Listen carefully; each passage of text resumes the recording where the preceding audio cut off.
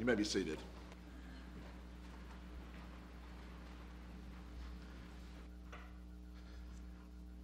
Thank you, Brother Matt. So wonderful to see all of you here this morning, all of our members and our visitors, those of you online. And we're just very glad to have you here with us. We appreciate your presence, your commitment, your dedication. And if you're visiting, we appreciate you being here. You didn't have to be here. You chose to be here. Someone invited you. And that means a lot to us. And we want to treat you well and make you feel welcome. And we want you to know you're always invited back at any time we assemble and in any of our activities. So we thank you so much for being here. And Joyce and I and our family have some special guests. The Crisp family, Terrence and LaToya, and their daughter Lexi and Terrence are with us. And we've all been friends since before we were married and had kids. So it was a special treat for them to drive all the way from Abilene to come and see us. And Terrence and LaToya are going to drive back today, and then the kids will stay with us.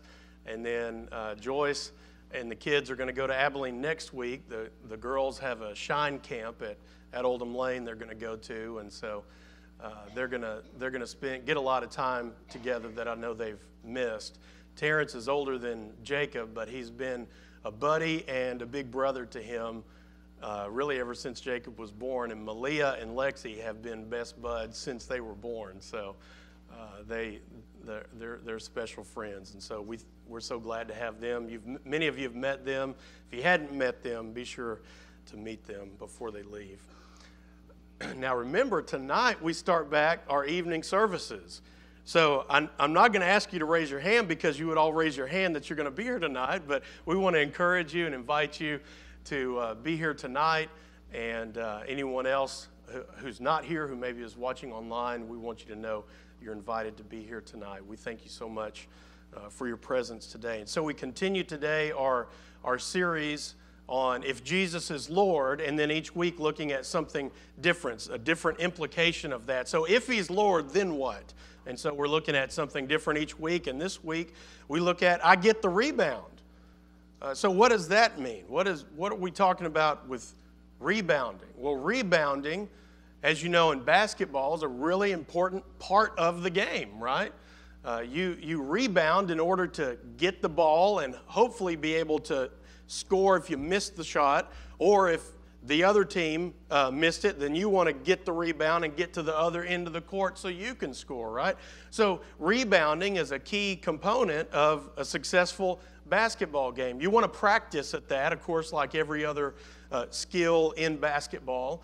And the better you can rebound, the greater your chances are of having possession of the ball and scoring and ultimately winning the game. So rebounding is important in basketball. Wilt Chamberlain has the NBA all-time record for rebounds, 23,924 rebounds. Now, among NCAA Division I women, Courtney Paris holds the record for most rebounds, totaling 2,034 in her college career. I think she went on to coach, if I remember correctly. Now, they did not achieve their records by just standing there, looking at the fans, waving at mom, twiddling their thumbs. That's not how they got those rebound records. How did they get those rebound records? They had to stay actively, mentally, physically engaged in the game at every second. They couldn't let a second go by without paying attention, eye on the ball, paying attention to what's happening, right? But you know, there are times in our own life when we blow the shot too, and we need to get the rebound, aren't there? There are times in our life when we sin, when we mess up, when we blow it, and we've got a decision to make. Are we going to get the rebound in our faith? There's times we get off track in our life, off track in our faith, and we just, things hadn't been right. Our head hadn't been in the game. We hadn't been paying attention, actively engaged in the game, so to speak, of our faith. And we need to get the rebound. And we've got a decision. Are we going to get the rebound, or are we just going to give up and walk out of the game? And I don't know how you're feeling or where you're at in your life, but maybe you kind of feel like that now. Maybe you kind of wonder, well, what do I do to get back in the game? How do I get the rebound? Well, I hope the things that we look at in the life of Peter today will help us. Peter had to get the rebound in his faith, and I think he's a great example for us. If you know anything about Peter, you know he was bold and passionate in his faith. He was a fisherman by trade, and so he was used to hard work, and he was a strong, tough guy. He was bold in his personality. He was used to the hard stuff, and sometimes his faith was rock solid, and we're going to talk about that. But there was other times when his faith was pretty weak, as we'll see. But what we see is that Peter would always get the rebound in his faith, and that's what we want to learn from today. Now, in John chapter 1, we see the first time that Jesus and Peter meet. This is really neat to me to kind of trace a short timeline of Peter and to get to know him and see the things that he did. So turn to John chapter 1. And what happens is Peter at the time went by the name Simon. So if you see Simon or Simon Peter, that's Peter as we usually call him. Now, John the Baptist saw Jesus, and he pointed Jesus out to two of his disciples. One of his disciples was Peter's brother, Andrew. And so Andrew got excited, and he went and told Peter, his brother, "We found the Messiah." And so for the first time, Peter has heard of Jesus. And Andrew took his brother to meet Jesus. And Jesus said to him, this is Jesus' first words to Peter, "So you are Simon the son of John? You shall be called Cephas." And in parentheses in your Bible, it says that means Peter. That's the first thing Jesus ever said to Peter. Jesus immediately, on his first meeting, changes Peter's name, Simon's name, to Peter. Now, Simon means he has heard. That's interesting, isn't it? He had just heard of Jesus. He had just met Jesus. And Simon means he has heard. And what does Peter mean? Y'all know what Peter means, right? What does Peter mean? Rock, yeah. So he changes it from he has heard to rock. Now, why would, maybe he was the first, the rock, I guess, but why would Jesus change his name? He hadn't seen him. He hadn't hung out with him. He hadn't done anything with him, but he changes his name to Peter, to rock. Now, it's interesting because I think he did that because Jesus saw in Peter who he really was and knew he could and would become. Now, we see Peter's great faith in Luke chapter 5. Now, let's start in verse number 1 in Luke chapter 5. On one occasion, while the crowd was pressing in on him to hear the word of God, he was standing by the lake of Gennesaret. On our next slide. And he saw two boats by the lake, but the fishermen had gone out of them and were washing their nets. Verse 3, getting into one of the boats, which was Simon's, he asked him to put out a little from the land, and he sat down and taught the people from the boat. And when he had finished speaking, he said to Simon, "Put out into the deep and let down your nets for a catch." And Simon answered, "Master, we've toiled all night and took nothing. But at your word I will let down the nets." And when they had done this, they enclosed a large number of fish, and their nets were breaking. They signaled to their partners in the other boat to come and help them, and they came and filled both their boats so that they both began to sink. Did you notice Peter's faith there? He didn't know Jesus really at this time. He obviously is beginning to believe this might very well be the Messiah. He's already met him, and Jesus changed his name in their first meeting. But he knew enough to at least put his trust in him and at least said, well, why not? Let's give it a try. Because he said, "Master, we've toiled all night and took nothing, but at your word I will let down the nets." Now let's look at what happened next. As soon as, in verse number 8, as soon as the big catch of fish came in, but when Simon Peter saw it, he fell down at Jesus' knees, saying what? "Depart from me, for I am a sinful man, O Lord." And he and all who were with him were astonished at the catch of fish they had taken. Verse 10, and so also were James and John, sons of Zebedee, who were partners with Simon. And Jesus said to Simon, do not be afraid. From now on you will be catching men. And when they had brought their boats to land, they left everything and followed him. Peter had already trusted in Jesus when he told him to recast the net. But now we're seeing after that happened, how his demeanor changed. That was like his first experience to say, I think this is the Messiah. I see what he has done. And so what did he do? He heard this was maybe the Messiah. Now he sees what this Messiah has done. And what did Peter do? He falls down at Jesus' knees saying, depart from me, I'm a sinner. You can't be near me. And I want you to remember that what Peter just did. Because I think what happens a lot of times when we mess up, when we blow the shot, when we blow the play in our life, is we don't do what Peter did. A lot of times we get hard-hearted and hard-headed, don't we? And we just want to act like that didn't happen, or we want to tell the story differently, and we want to keep on going and not admit what happened and how that happened and what we did. But what we see in Peter is that he got down on his knees before Jesus. And that's what I want to encourage us to remember that point. And then what did Jesus say? Don't be afraid. See, we shouldn't be afraid to get on our knees to Jesus, to take to him our mess-ups and our faults and our failures and our sin and our struggles and our problems. And he said, from now on, you will be catching men. From the first time Peter met Jesus, Jesus was nudging him to become something. And Peter didn't understand it at the time, but he was always nudging him to become this rock that he saw in him. And at that point, the Bible tells us Peter and James and John left everything and followed him. Now, in Matthew 14, Peter demonstrates this same faith when he gets out of the boat and walks on water towards Jesus. You remember that? And in Matthew 16, when Jesus is asking his disciples, who do you say that I am? Who do others say that I am? And Peter confesses, you are the Christ, the Son of the living God. And what did Jesus say? Back to his name.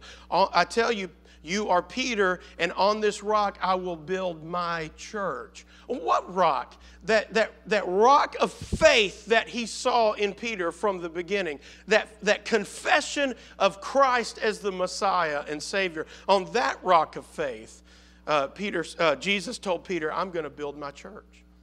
And so maybe now you're wondering, well, where's the part about Peter getting the rebound? I thought we were going to look at that and Peter was going to help us know how to do that in our life.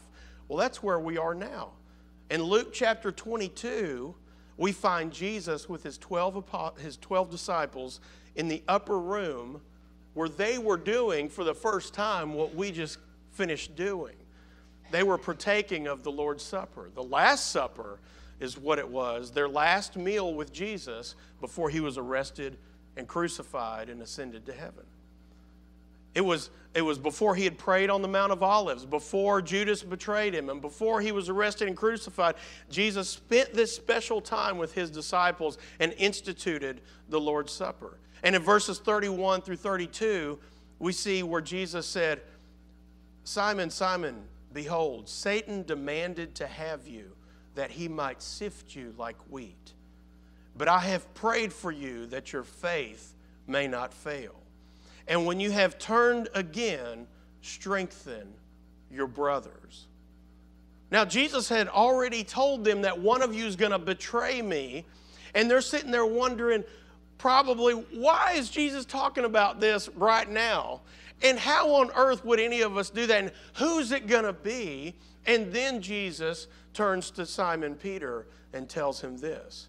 You see, Satan was hard at work to stop, to destroy what Jesus was doing. Satan was hard at work because Satan knew what was going to happen. He was hard at work to disturb and mess up the lives of the disciples because he knew that what these disciples were going to be doing after Jesus was gone.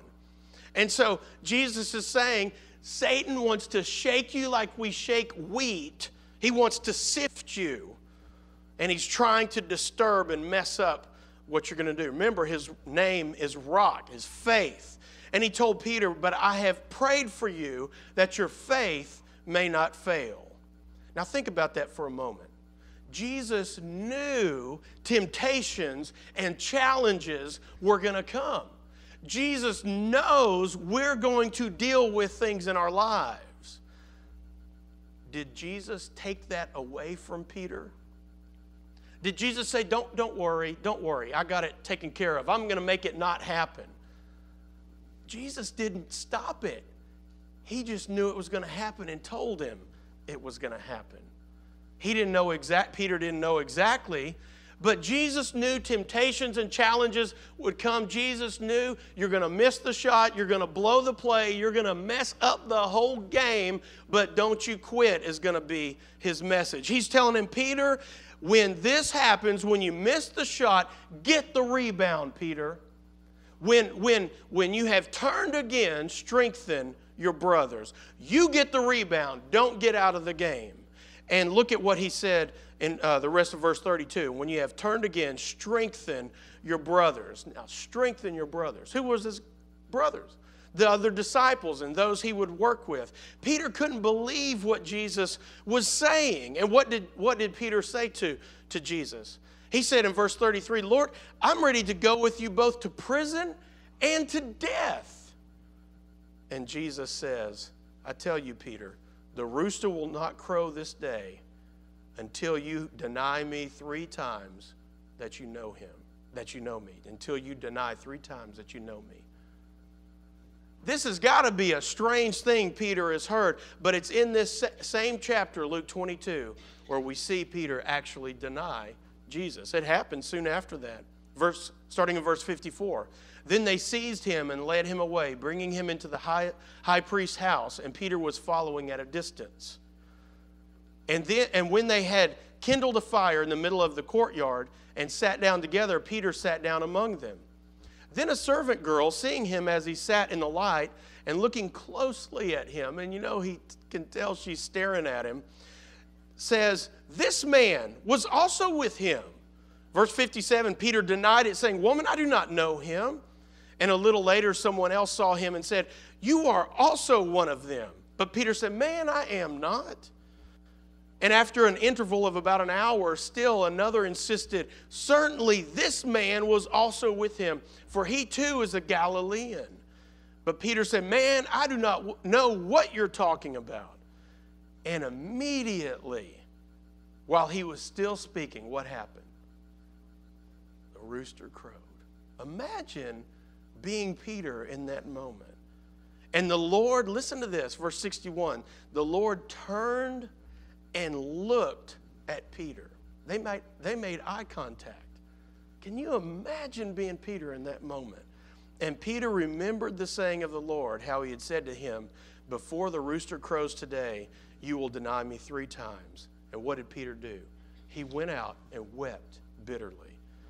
So we can only try to imagine being Peter in that scene, and after doing that, making eye contact with Jesus, remembering what he just said, and how you would feel. That's unimaginable how you would feel.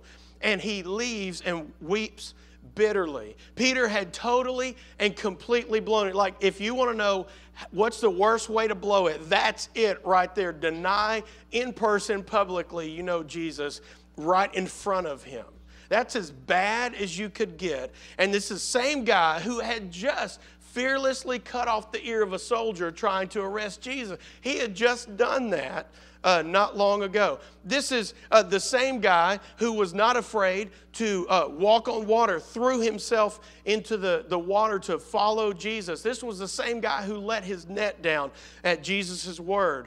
And this was the same guy who, when he met Jesus, Jesus changed his name to Peter, meaning rock. And now he was anything but a rock of faith, wasn't he? He had totally blown it. You ever been there in your life? You ever felt like that? You ever wondered if there's any way to recover from this? Any way I can get the rebound? Any way I can bounce back? Any way I could ever get right with God? And maybe that's just a feeling based on one thing you did that was somewhat relatively small, but you felt horrible about it. Maybe it was something big and huge, and you wonder and you feel about as bad as Peter probably did. But in John chapter 21, we find Peter again. In John 21, we find Peter again. This is after Jesus has died, been buried, and we find Peter with some of the other disciples, and they decide to go fishing. So Peter and some of the disciples go out fishing in their boat. They had fished all night, but didn't catch anything. Does that sound familiar? Not when you went fishing last time, but the last time we read that about Peter. Look at verse number 4. Just as day was breaking, Jesus stood on the shore. Yet the disciples did not know that it was Jesus. Jesus said to them, "Children, do you have any fish?" They answered him, "No." He said to them, "Cast the net on the right side of the boat, and you will find some." So they cast it, and now they were not able to haul it in because of the quantity of fish. That disciple whom Jesus loved, therefore, said to Peter, "It's the Lord." He recognized who he was. And what did Peter do? When Simon Peter heard that it was the Lord, he put on his outer garment, for he was stripped for work, and he threw himself into the sea. Does that also sound familiar? Threw himself into the sea. The other disciples came in the boat dragging the net full of fish, for they were not far from the land. But Peter's like, "I ain't waiting for the boat." He jumps into the sea and comes to the shore. They were about 100 yards off. Look at what Jesus did. Jesus told them to bring some fish, some of the fish they had just caught, and Jesus took some of the fish and cooked them breakfast. He had a fire there, and he makes them breakfast. And after breakfast, Jesus calls Peter over to the side and has a private conversation with him. Look at verses 15 through 17. When they had finished breakfast, Jesus said to Simon Peter, "Simon, son of John, do you love me more than these?" He said to him, "Yes, Lord, you know I love you." Now, this is their first conversation after Jesus has been crucified and raised again. And this is their first time back together. And then Jesus says, "Feed my lambs." Verse 16. He said to him a second time, "Simon, son of John, do you love me?" He said to him, "Yes, Lord, you know that I love you." And Jesus said to him, "Tend my sheep." Verse 17. He said to him the third time, "Simon, son of John, do you love me?" Peter was grieved because he said to him the third time, "Do you love me?" And he said to him, "Lord, you know everything. You know that I love you." Jesus said to him, what? "Feed my sheep." So Peter had denied Jesus 3 times, and now Jesus gives him the opportunity to confess his love for him 3 times. He gave him the chance to get the rebound in his faith. He didn't criticize him. He wasn't looking for a way to zap him. He didn't call him over and say, "You're fired." He didn't call him over and say, "Look, this is it. You ain't making it to heaven. Here's the scoop because of what you did." He called him over to bring him back in, to put him on the path of doing the ministry God would have him to do. And he said to him, "Feed my sheep." He saw all the good in Peter that he knew was there from the very beginning when he changed his name. And he wanted to bring that out in Peter. He wanted him to be that rock that he knew he was. He was telling Peter, "Peter, just get the rebound. Don't jump out of the game. Don't go sit on the bench. Get your head back in the game and get the rebound in your faith." He was telling him, you get the ball and you put some points on the board. Do you remember back at the Last Supper, Jesus told Peter he would deny him 3 times? Do you remember what he said he was doing? Jesus said, "I'm praying for you." See, remember, he knew the temptations would come and he knows they're coming in your life. And what did Jesus say? "I'm praying for you." Jesus wants that for you. He wants you to turn it around. He's not looking for an excuse to keep you out of heaven. He died to get you into heaven. He's doing everything he can to keep you with him and to keep you in heaven. And he said, "I've prayed for you that your faith may not fail, And when you've turned again, strengthen the brothers. And now was the time for Peter to do just that, to strengthen the brothers, to get the rebound, to dig in, and to do what? Feed my sheep.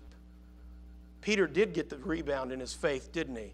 He went on to preach the first sermon in the book of Acts, chapter 2. And what happened? How many people were baptized? 3,000 people. And then we read just right after that, more people, thousands were baptized. And that's Peter who got the rebound, who went on to preach that first sermon at the first gathering of the church. Remember, Jesus told him, from now on you'll be catching men. Not dates, but saving lost souls. That's what he meant. From now on, you're going to be fishing for men. And Peter went on to do many great things in his faith after he got the rebound. Okay, so as we close, how do you get the rebound? How do you do it? Well, let's just look at what Peter did. First, you need to repent and get right with God. And maybe that's in just between you and God. Maybe that's with somebody else. And that's also an opportunity during the invitation. And I'm not trying to coax that. I'm just saying there are many opportunities to do that. You don't say, well, I don't want to go forward or I don't want to do that. You just talk to God and get things right with Him. And maybe you need to talk to somebody else, but you need to repent. In other words, you need to turn. And in basketball, it means you got to get that rebound. Someone doesn't miss the shot and you just stand there. You've got to go get that ball and put it in the basket. So the same is true in your faith. You can't freeze on the court like you don't know what to do. You've got to be actively engaged in your faith. It was Peter himself in 1 Peter 1:13 who said, prepare your minds for action. Keep sober in spirit. He learned that lesson, didn't he? He knew exactly what he was talking about. When you read Peter's letters, you hear, like just read through Peter's letters and you can tell he remembers being back there then and he's grown. You see that, you see his heart. And then we need to confess our love for Jesus. That's the opportunity Jesus gave Peter. 3 times, confess your love for Jesus. That was Peter's problem when he denied him. His love for Jesus he thought was strong, but then he realized it was not very rock solid when the heat was on. When the shot clock was ticking down, when the heat is on, the pressure's on, he didn't stand very rock solid. Confess your love for Jesus, and then what? Get to work. Feed the sheep. Strengthen the brothers. If you want to be strong in your faith, you got to also get to work and serve the Lord in His church, in your community, in your work. The Christian life is about 10 million new beginnings. And that's what Jesus wants you to do, is come to Him every time, and get the rebound. God is all about you getting the rebound in your faith. I want you to know that it's not over. You think maybe your marriage is over. You think a relationship is over. You think what you did means it's over. Your relationship with God is over. Your service is over. You think you blew it so bad. Whatever it is, it's over. And Jesus is saying, no, it's not. Who do you think you are? I am the one who saves you. Turn to me and serve me. Love, confess your love for me. Rededicate your faith in me. Get the rebound. It's not over like you think it is. What we need to do is turn to Christ in our lives and get the rebound. If we can help you this morning in any way, we want you to know that we're here for you. Not just now, but always. If there's anything we can do for you this morning, we want to invite you to come forward as we together stand.